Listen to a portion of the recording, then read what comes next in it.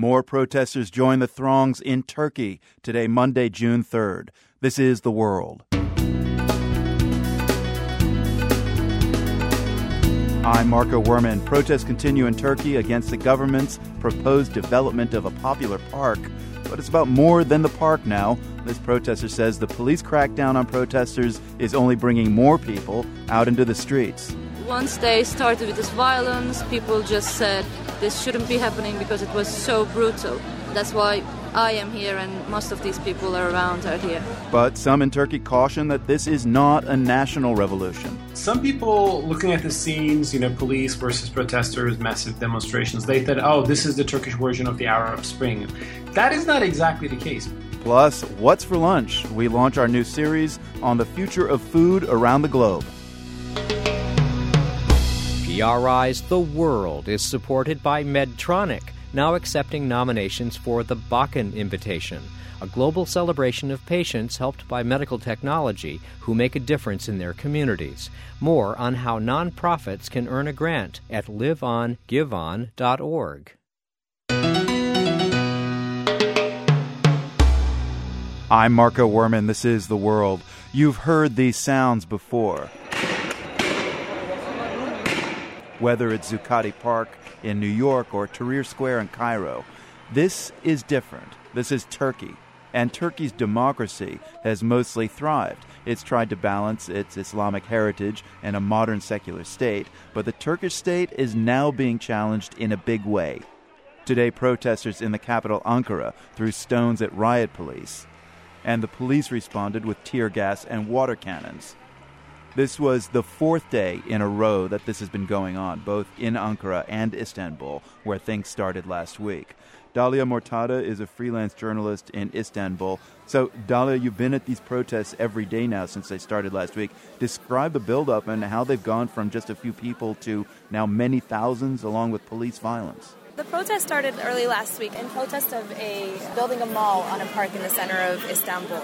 And they basically culminated when police attacked protesters sleeping in the park at 5 o'clock in the morning on Friday. After the police barricaded the park and stopped access to the park, protesters got very angry and social media basically mobilized the people to come out. The more violent that the interaction between police and protesters got, the more people started to come in support. Once the rest of the people got out of work, the protests swelled to the hundreds of thousands, and on Saturday and Sunday over the weekend, protests spread to about 67 cities, I've heard. Wow. So where do things stand today, Monday?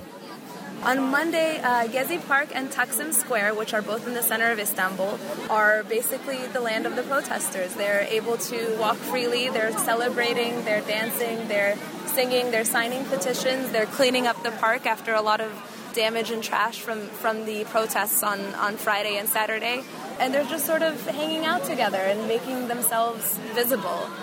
So the police have been using tear gas and water cannons to disperse protesters. What has been the official government response, though, to what's going on? Initially on Saturday, there was a report that Prime Minister Erdogan had come out and said that, there was an excessive use of tear gas and that was wrong. After that statement, however, some of the clashes had moved down to another neighborhood in Istanbul and even more tear gas was used there. So did these protests have a leader? They don't. They don't at all, actually. These protests are basically everyone and anyone that has something to say. There's about 50% of the population that has voted in favor of the current ruling party, but there's 50% of the population that's also voted for a number of other parties. Since one party has obviously 50% of the vote, they have the majority in the government, and so what protesters are saying is that they're not being heard since they're not voters in that party. So the government is basically a one-party rule.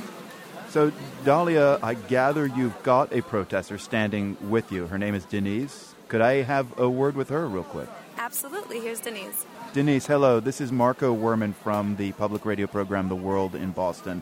Do you feel like all these people have now come out and it's kind of turned these demonstrations into a protest against Prime Minister Erdogan? Do you feel that?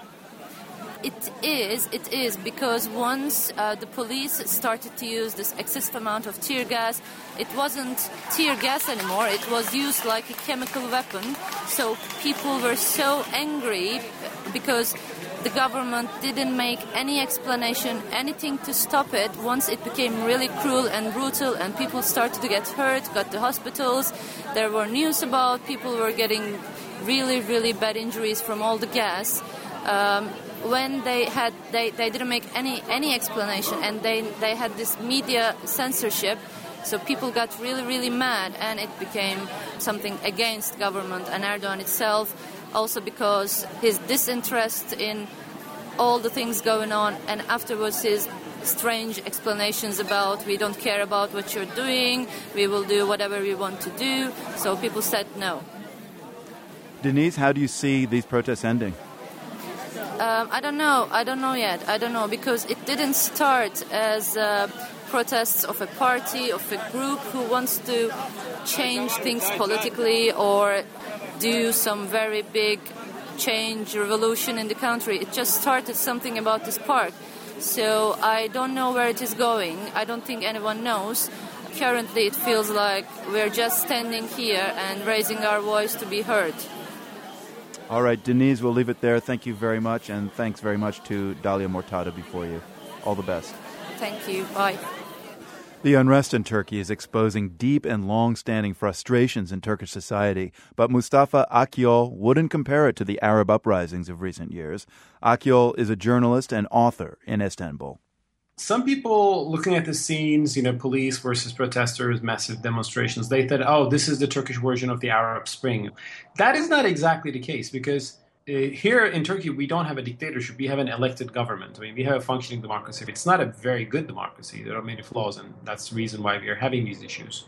But the government in power have been running the country for 10 years. In free and fair elections, they get elected. And in that sense, Erdogan is very popular. But there's one problem. The people who do not vote for Erdogan, they cannot get their voice heard by any of his decisions. And his political style, especially in the past few years, have gone a bit more intimidating towards the opponents. He just thinks that, well, I got the vote, I make the decisions. So some people say he's a dictator. That's wrong. He's elected and he's popular. But he's not behaving as democratically as he should be. So, Mustafa, you voted for Prime Minister Erdogan in the past. I mean, you may not agree with this supermajority that he rules with right now, but do you still support Erdogan?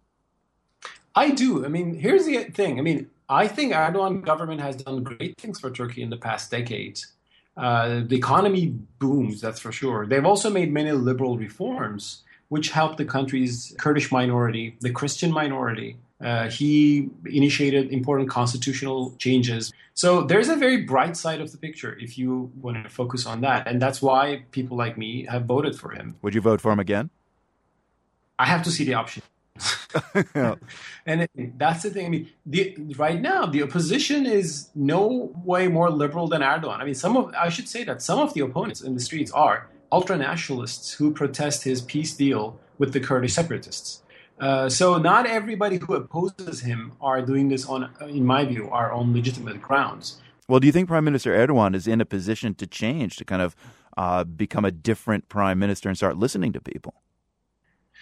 Well, in the past, Erdogan has proven pragmatic, and he has backed off some of his mistakes.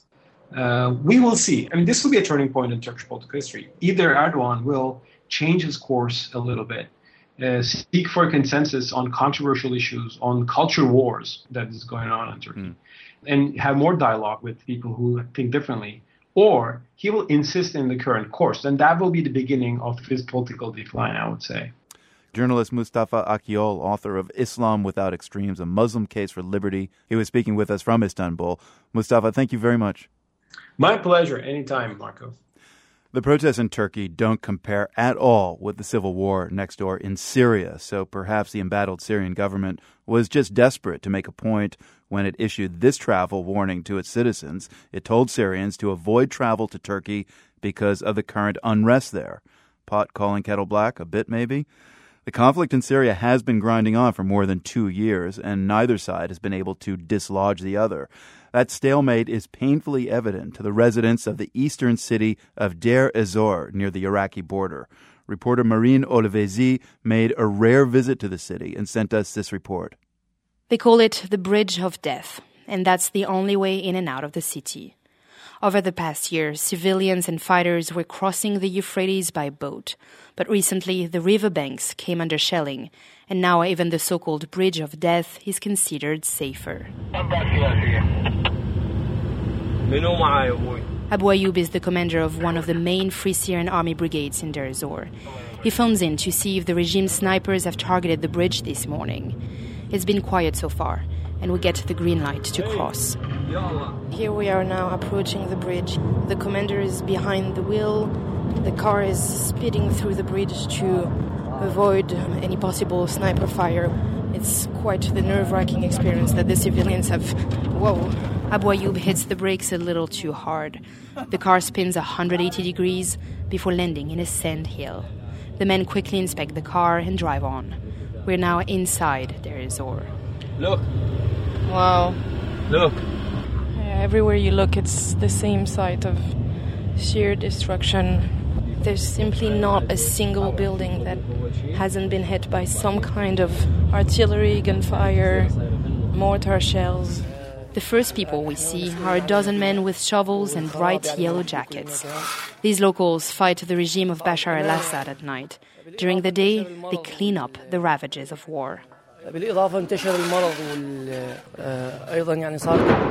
It's a daunting task, but an urgent one. Ahmed Al-Yusuf from the local council says people are getting sick because of the trash. They worry especially about insects and the diseases they bring.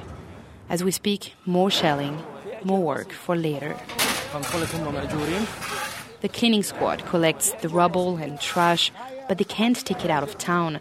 That would mean crossing the bridge, and trash isn't worth the risk. We walk away from the main street and continue our visit. Birds chirp, kids run after a soccer ball, and then... We just heard these half-dozen rockets, but what's really striking is that there's no reaction from anyone around. No one is running for cover. These couple of kids continue driving the bicycle. They tell me that part of it has to do with the fact that they're just so used to it by now, with some days several hundreds of shells and rockets landing inside the town. A year later, it made them quite immune to that sense of fear. Others just say, we'll die whenever we'll die. There's nothing we can do about it. So life just goes on, no matter what. Schools open a few hours in the afternoon. Falafel vendors sell hundreds of deep-fried bowls every day, and people still get married. I get invited to a wedding party. It's for women only. There are about 50 of them. The younger ones let their hair down and belly dance.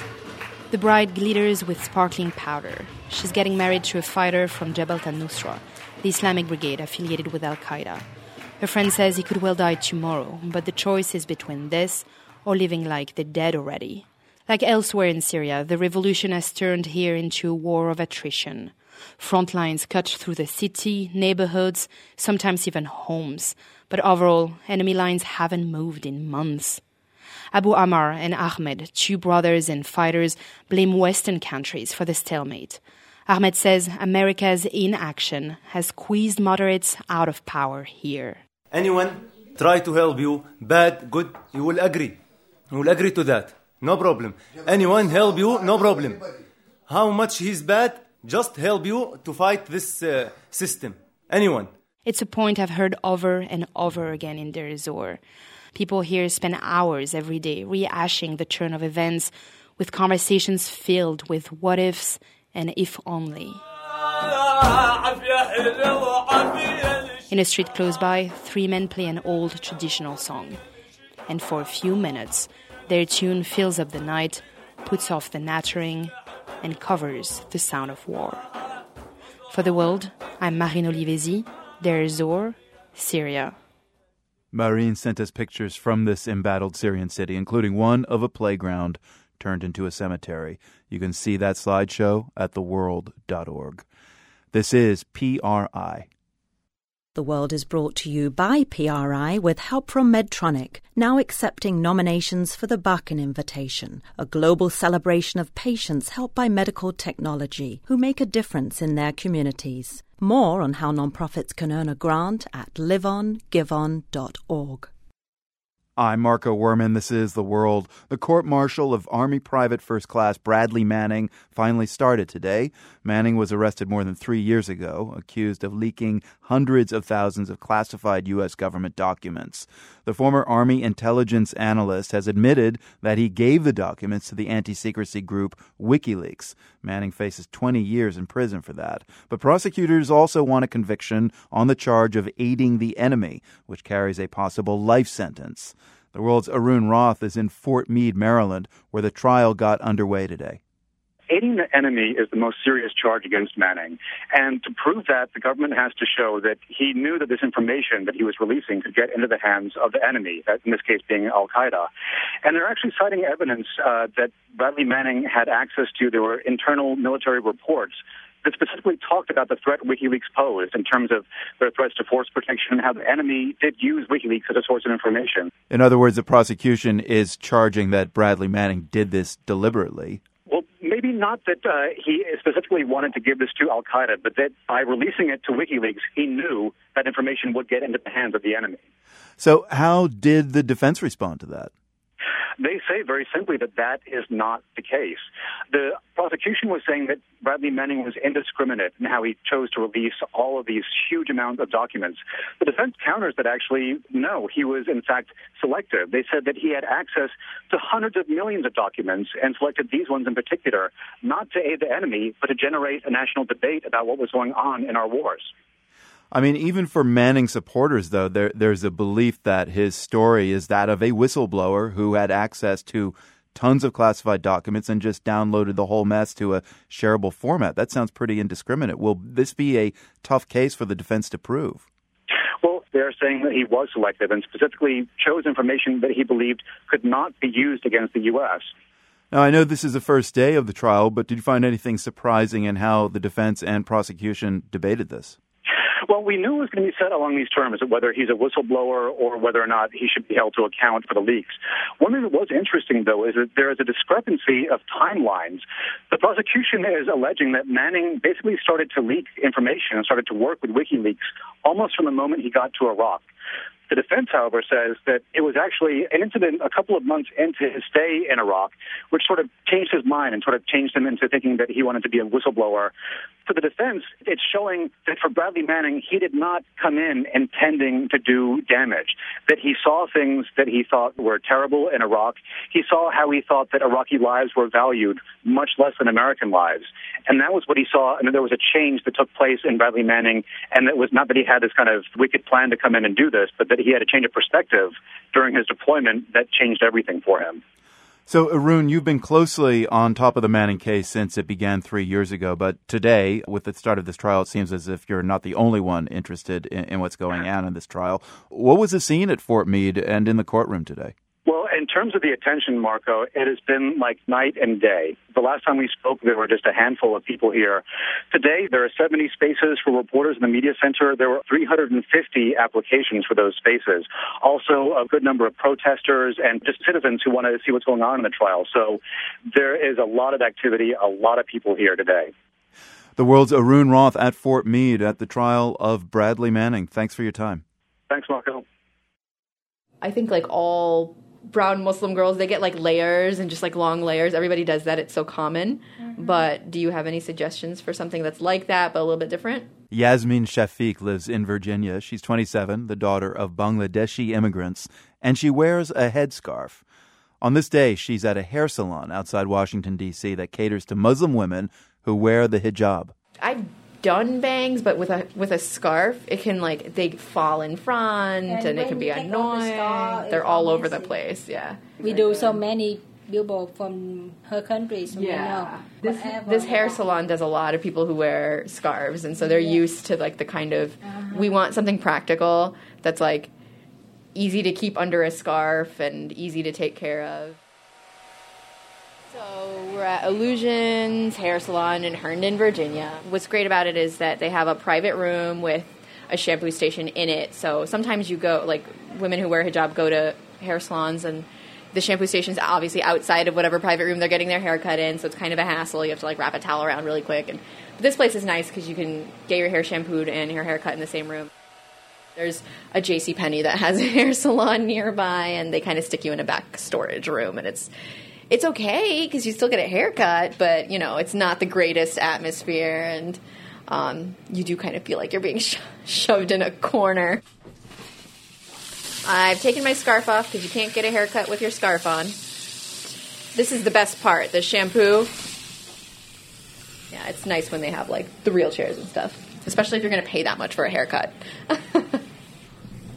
I brought my mom here, like, a month ago, and my mom has never had a professional haircut. It's not something she's ever cared to do or to spend the money on, and because she cover her hair all the time. That's why nobody can see her hair. My mom wears a scarf too, so she's never felt the need to get a professional haircut, and it's just something my friends have done, so I guess I picked it up along the way, and I brought her here to do it, and she was amused by it. She's just, you know, her mentality is that I could just do this at home, but I'll humor you and go with you. Now, I know this part stinks for the hairstylist because I'm going to tie it up and put a scarf on top of it. Oh, there's a million different ways to tie your headscarf. I am not that talented, so I usually stick to one or two, depending on the shape of the scarf. If it's like a long rectangular scarf, I don't use pins and I just wrap it around. If it's the square hijabs, and then I like fold it in half into a triangle and like pin it under my neck, and then take the ends and kind of put them behind. But there's a million ways to do it, and I am just not coordinated enough to do it cool ways. Some people tie it in like a bun, and there's like websites you can go on. Anything you do for your appearance is for yourself as much as it is for anybody else. Obviously, I don't get compliments on my hair when I go out, and that's not what I'm looking for. But I want to look at myself in the mirror and say, hey, I like my haircut. Yasmin Shafiq getting her haircut there in a salon in Herndon, Virginia. She told her story to producer Jana McCone. The German language has just had a haircut of sorts. It's lost a word, a long one, too. Rindfleisch-Etikettungsüberwachungsaufgabenübertragungsgesetz. Rindfleisch and then something. You don't think I'm going to repeat that whole thing, do you? Well, this word is the name of a law in Germany, a law governing the delegation of monitoring beef labeling. It doesn't come up too often in conversation, and it isn't even listed in dictionaries, but because it's made regular appearances in government documents, it's considered a word by German linguists, and its real claim to fame is that it's Germany's longest word, or rather, it was. The law that this word refers to has been repealed. The European Union is taking over the job of testing cattle, so this word no longer has a reason to exist.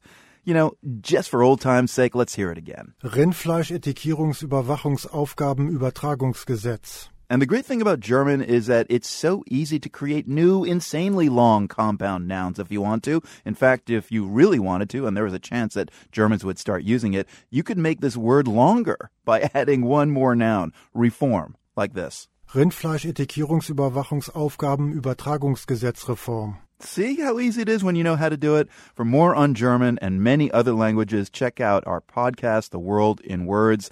That's at theworld.org/language. This is The World from PRI.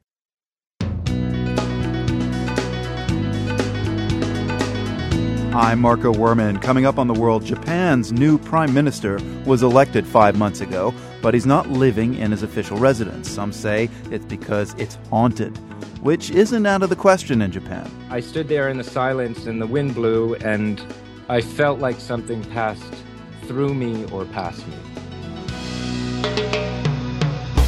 PRI's The World is supported by Medtronic, now accepting nominations for the Bakken Invitation, a global celebration of patients helped by medical technology who are making a difference in their communities. Learn how nonprofit organizations may earn a $20,000 grant at liveongiveon.org. I'm Marco Werman, and this is The World, a co-production of the BBC World Service, PRI, and WGBH in Boston. What's for lunch? It's one of my favorite questions, always. You listeners have been helping us with answers in recent days, Instagramming your meals using the hashtag What's for Lunch and telling us how what you eat might be changing because of climate change. What's for Lunch? It's also the name of an upcoming series of reports on the world. The World's Environment editor, Peter Thompson, is producing the series. Why are we featuring these stories, Peter, and why the name, What's for Lunch? Well, the inspiration for the series, Marco, was really just a couple of very basic facts that are both at once very simple and incredibly complicated. The first is that growing enough food is really the basis of human civilization. It's always been a big challenge, but it's becoming even more so because of the second of these facts, which is that agriculture is really right in the crosshairs of climate change. All right, how so? Well, some of the most basic effects of climate change will have huge impacts on agriculture. Think of things like rising sea levels, rising temperatures, changing patterns of rainfall and drought, where and when insects show up. And then at the same time, agriculture itself is a major part of the climate problem because it uses huge amounts of fossil fuels and it also produces huge amounts of greenhouse gases.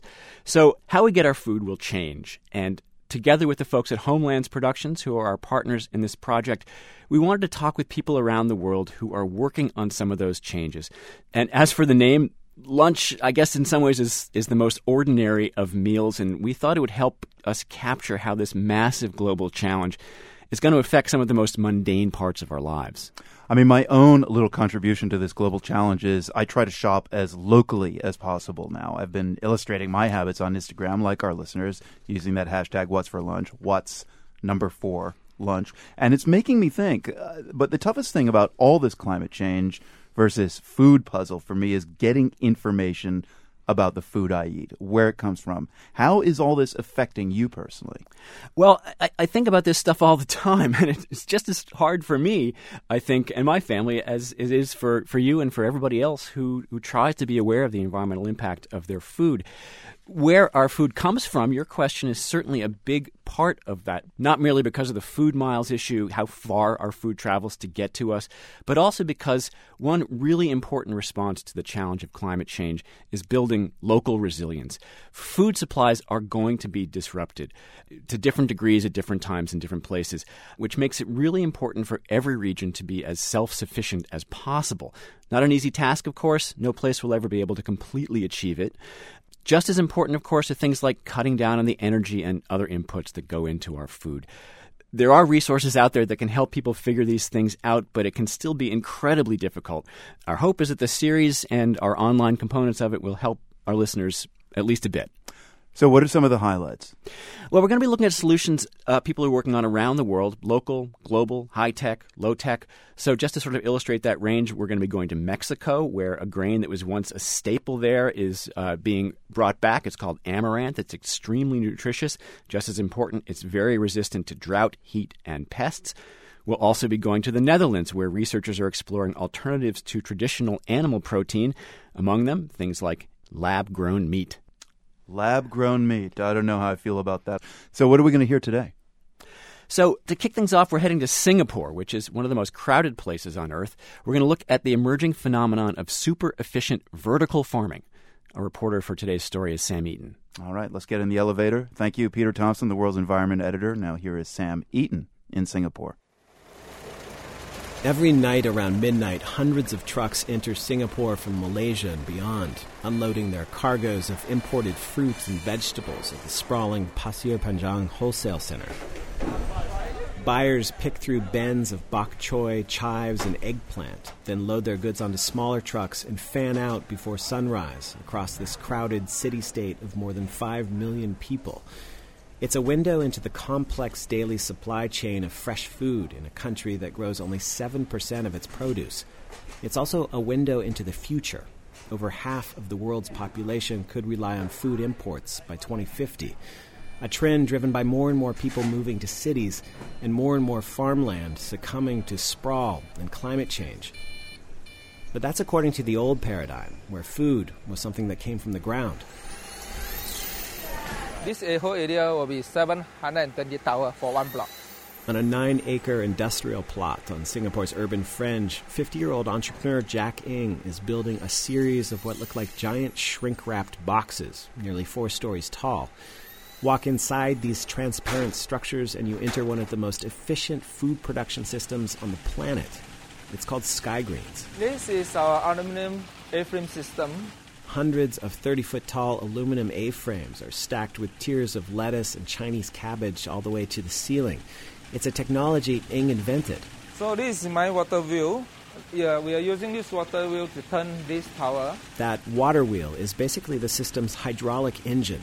Water flows down through a pipe from a tank near the top and spins a turbine that rotates each tower's 38 tiers of plants like a Ferris wheel, ensuring equal exposure to the sunlight above and a micro sprinkler system below.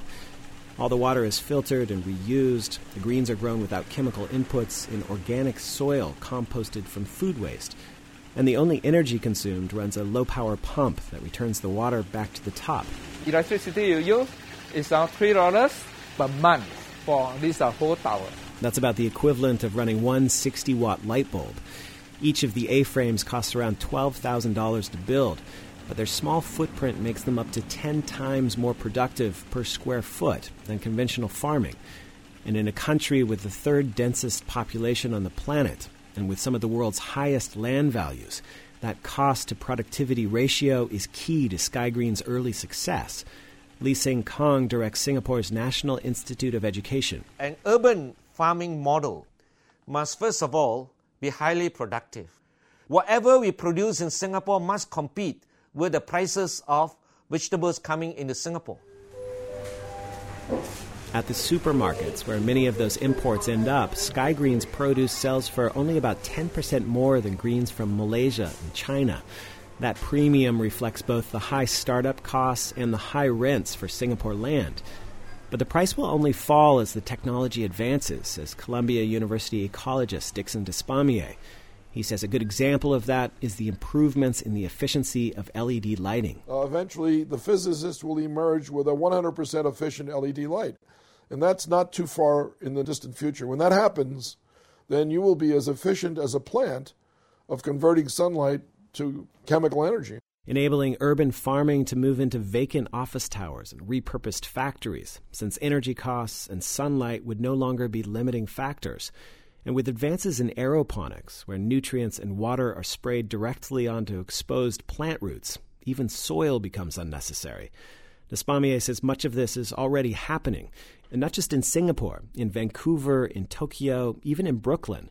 Premium leafy green vegetables and microgreens are the main crops today, but that's just the beginning. In the very near future, this technology will spread, and it will start to encompass basic crops like rice, wheat, potatoes, and other root vegetables. And then you've got this industrial snowball. The next thing you know, you've got Singapore producing 10, 20, 30% of its produce. And that's exactly what Singapore hopes to achieve. The city has invested $20 million in a fund to boost domestic produce, fish, and egg production through new technologies like Sky Greens. Jack Ng claims his rotating vertical farming system could increase Singapore's locally grown produce by a factor of 7, all while using only a fraction of the land and water used in conventional agriculture, and about a quarter of the labor and materials. And then there's the reduced carbon footprint of food that doesn't require massive fossil fuel inputs. But just as important, to his customers at least, Ng says his greens taste better. And they do. We sit down together on the farm to a lunch of fresh-picked bok choy, lettuce-wrapped pork, and soup with greens. This one is Yong Tau Fu. With some foreign produce taking weeks to reach Singapore's shelves, Ng says that day-of freshness is driving demand for his product. My customer keep on asking, can you produce more? Can you supply more? Ng has raised $28 million in public and private money to more than quadruple his capacity. This one urban vertical farm won't protect Singapore from a rise in climate-related disruptions to the global food supply, but it's an investment that may well pay off, especially as the city adds an expected 2 million more mouths to feed by 2030. For The World, I'm Sam Eaton, Singapore. Our What's for Lunch series is part of Food for $9 billion, a collaborative project with Homelands Productions, PBS NewsHour, American Public Media's Marketplace, and the Center for Investigative Reporting. We've got lots of food pictures, Food Porn with a Purpose column. You can find out much more as well at theworld.org. An update now on another series we've got underway, School Year. The World's Anders Kelto is in Cape Town, South Africa, where all year he's following the lives of students and teachers at a high school. That school is the Center of Science and Technology, COSAT for short, and it serves an impoverished area of Cape Town. Anders has been talking with students there recently about corporal punishment, which is actually banned in South Africa. It was banned in 1996, which is the year that South Africa ratified its current constitution. It's one of the very few, if not the only, countries in Africa that does not allow corporal punishment. But it was apparently a response to a rather abusive situation in South Africa where kids were being beaten and often beaten severely in the public school system. So part of embracing democracy in the eyes of South Africans was protecting the rights of children and protecting them physically in the schools. But I gather you still find corporal punishment rather widely across South Africa, and it's apparently in the news recently because a teacher accidentally blinded a student with his belt, and that case went to court. What happened? Yeah, well, the incident actually happened 10 years ago, and it was finally resolved about a week and a half ago. A court ruled that the victim should be awarded about $400,000 to compensate him for lost schooling, lost work opportunities, medical bills, trauma, and so on. So that was a pretty big ruling. That's a very large sum of money for a case like this. And one thing is certain, and that is that corporal punishment is very widespread in South Africa. I have a friend who was in the Peace Corps in a rural part of South Africa, and he told me that literally every day he would see a kid getting beaten, usually by a plastic pipe. And it's especially problematic in the rural areas where a lot of teachers just sort of have this sense that they're free to do whatever they want. And culturally, a lot of people sort of feel like they're almost part of their own nation, that they don't really have to respect these national rules, these federal rules. And if in their culture, kids have always been beaten in school, then they think they have the right to do that. And they do. So talk about the high school that you've been covering this year, COSAT. This is a specialized kind of a model high school. Do kids there get beaten by their teachers? No, COSAT seems to be one of the few schools where kids don't get beaten. I walked into a classroom just last week and I took a little survey. I said, how many of you have been to a school where children have been beaten? And literally every single kid in the class raised their hand. For example, I spoke with an 8th grade girl named Yonela who said at her previous elementary school, kids would regularly get beaten, usually on the hands or on the buttocks with a plastic pipe or a cane. And when she came to COSAT, it was like this aha moment for her. Like she didn't even realize that students could be disciplined in other ways. And she said she now much prefers the type of discipline used at COSAT. Like detention and getting them out of the class for at least 2 minutes of their lesson. So do you now think that that's a better form of punishment? Yeah, it's better. Because sometimes when they beat you in primary school, you get sore hands and couldn't write your work. So that was another reason that pushed us not to do their homeworks.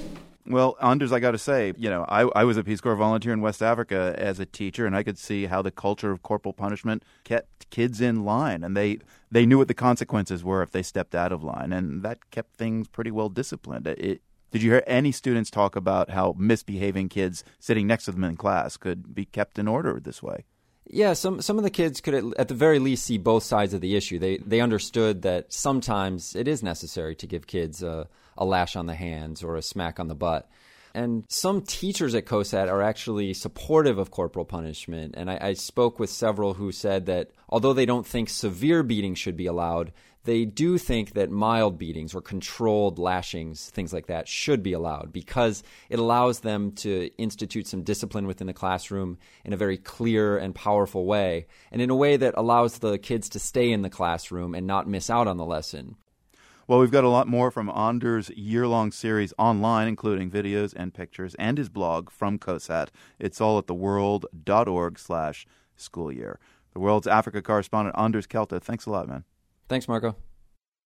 A teenage writer from Ireland is going to help us with our geo quiz today.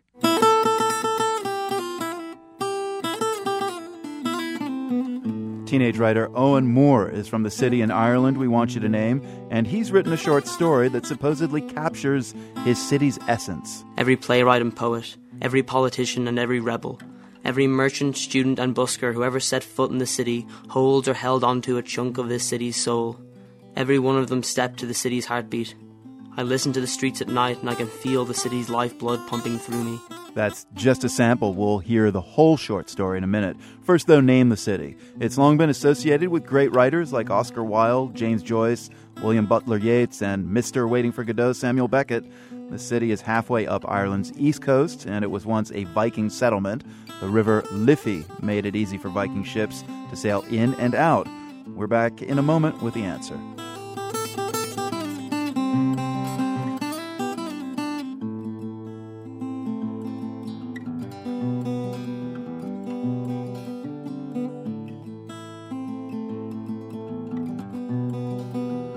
This is PRI. I'm Marco Werman. This is The World. An Irish city famous for its literature is in our GeoQuiz crosshairs today. The answer is Dublin. The list of writers, poets, and playwrights associated with Dublin is a long one. And now you can add Owen Moore to that list. As a 17-year-old, he wrote a short story describing the essence of Dublin as part of a creative writing program for teenagers called Fighting Words. His story was chosen to be published, but the coolest thing about it is it's now been published on Ireland's newest postage stamp. Yep, all 224 words of it. The 60-cent stamp celebrates Dublin's designation as a UNESCO City of Literature. It's a bright yellow, rectangular stamp with just enough space to display Owen's story. Curious about what a story that fits on a stamp sounds like? Yeah, well, so do I. So here's Owen Moore reading the whole thing. The thick clouds cover up the moonlight, but the city's lights provide worthwhile illumination. Above them all, the beacon burns bright atop the monolithic podium, signalling to wayfaring voyagers the ancient Viking settlement. Now, where Norsemen once stood, I look back, along the quays, streets and alleys, to where the inhabitants lived their lives, eating, speaking, and breathing their city into existence. It gives me cause to wonder as I stroll aimlessly along the cobbled paths about those who have traversed them before me, by carriage or before there were even cobbles to walk upon. I feel their lives and mine are somehow connected, that we all were at one point a part of this city, living pieces of its grand, striking framework. Every high king and scholar, every playwright and poet, every politician and every rebel, every merchant, student and busker who ever set foot in the city holds or held onto a chunk of this city's soul. Every one of them stepped to the city's heartbeat. I listen to the streets at night and I can feel the city's lifeblood pumping through me. I can feel myself flowing through it.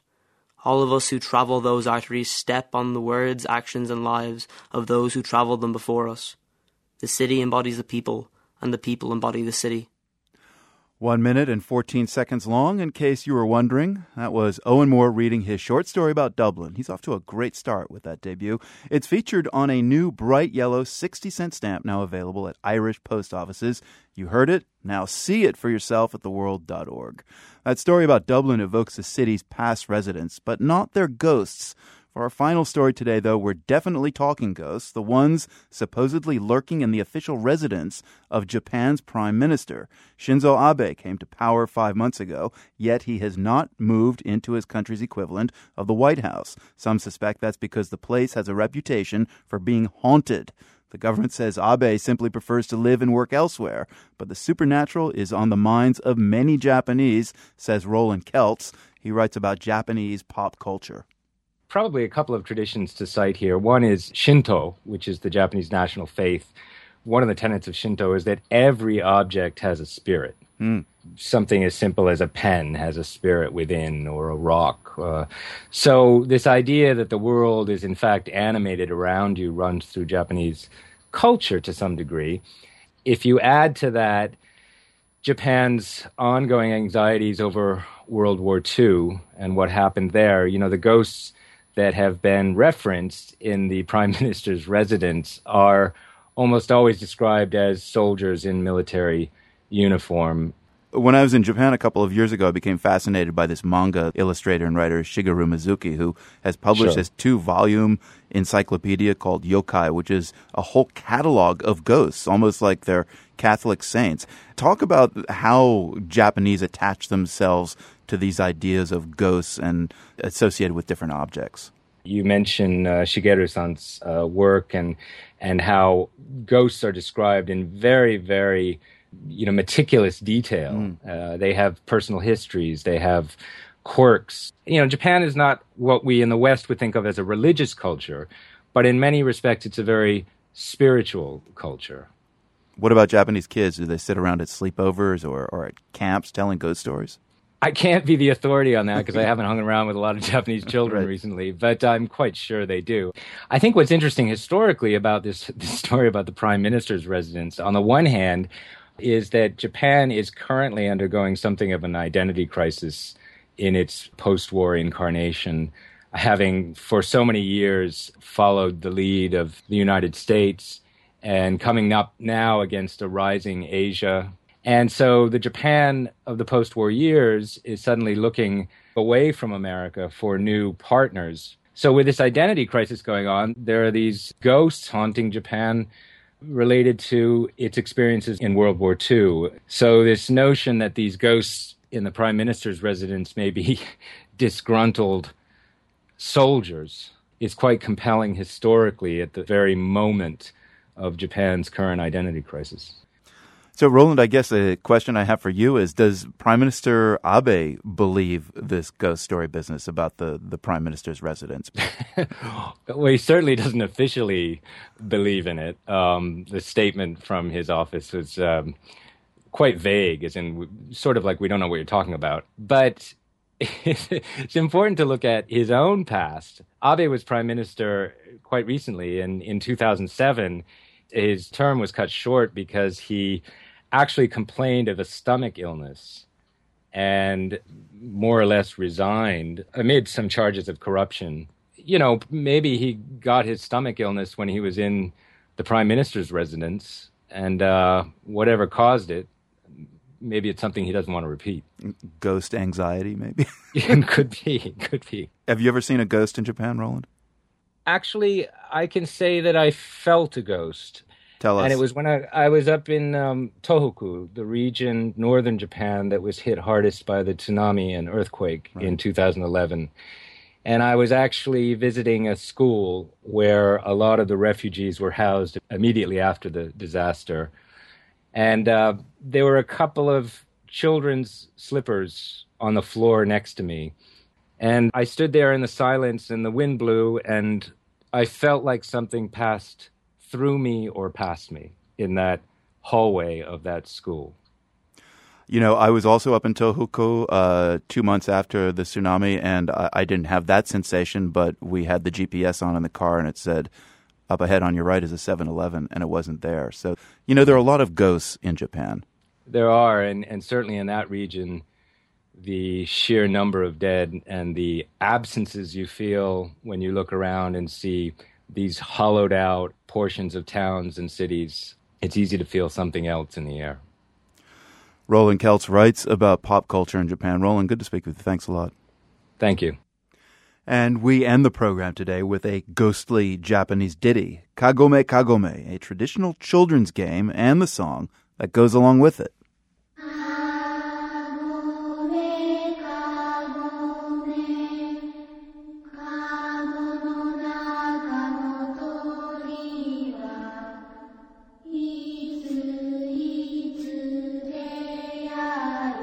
In the game, one kid is chosen to be the Oni, or demon, and stands in the middle of a circle as the other children walk around and sing. Not ghost spooky, but spooky all the same.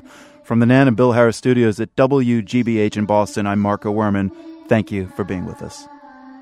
The World is a co-production of the BBC World Service, PRI, and WGBH, supported in part by Nan and Bill Harris, committed to supporting objective, unbiased reporting on national and international issues. By the Skoll Foundation, supporting social entrepreneurs and their innovations to solve the world's most pressing problems at skoll.org. The Luce Foundation's Henry R. Luce Initiative on Religion and International Affairs. By the Annenberg Foundation, and by the PRI Trust for Innovation, which enables informed risk-taking in the creation of new content for public radio. Donors to the Trust include Marguerite Steed Hoffman, the Tagney Jones Family Fund, and the Rose Family Fund. PRI, Public Radio International.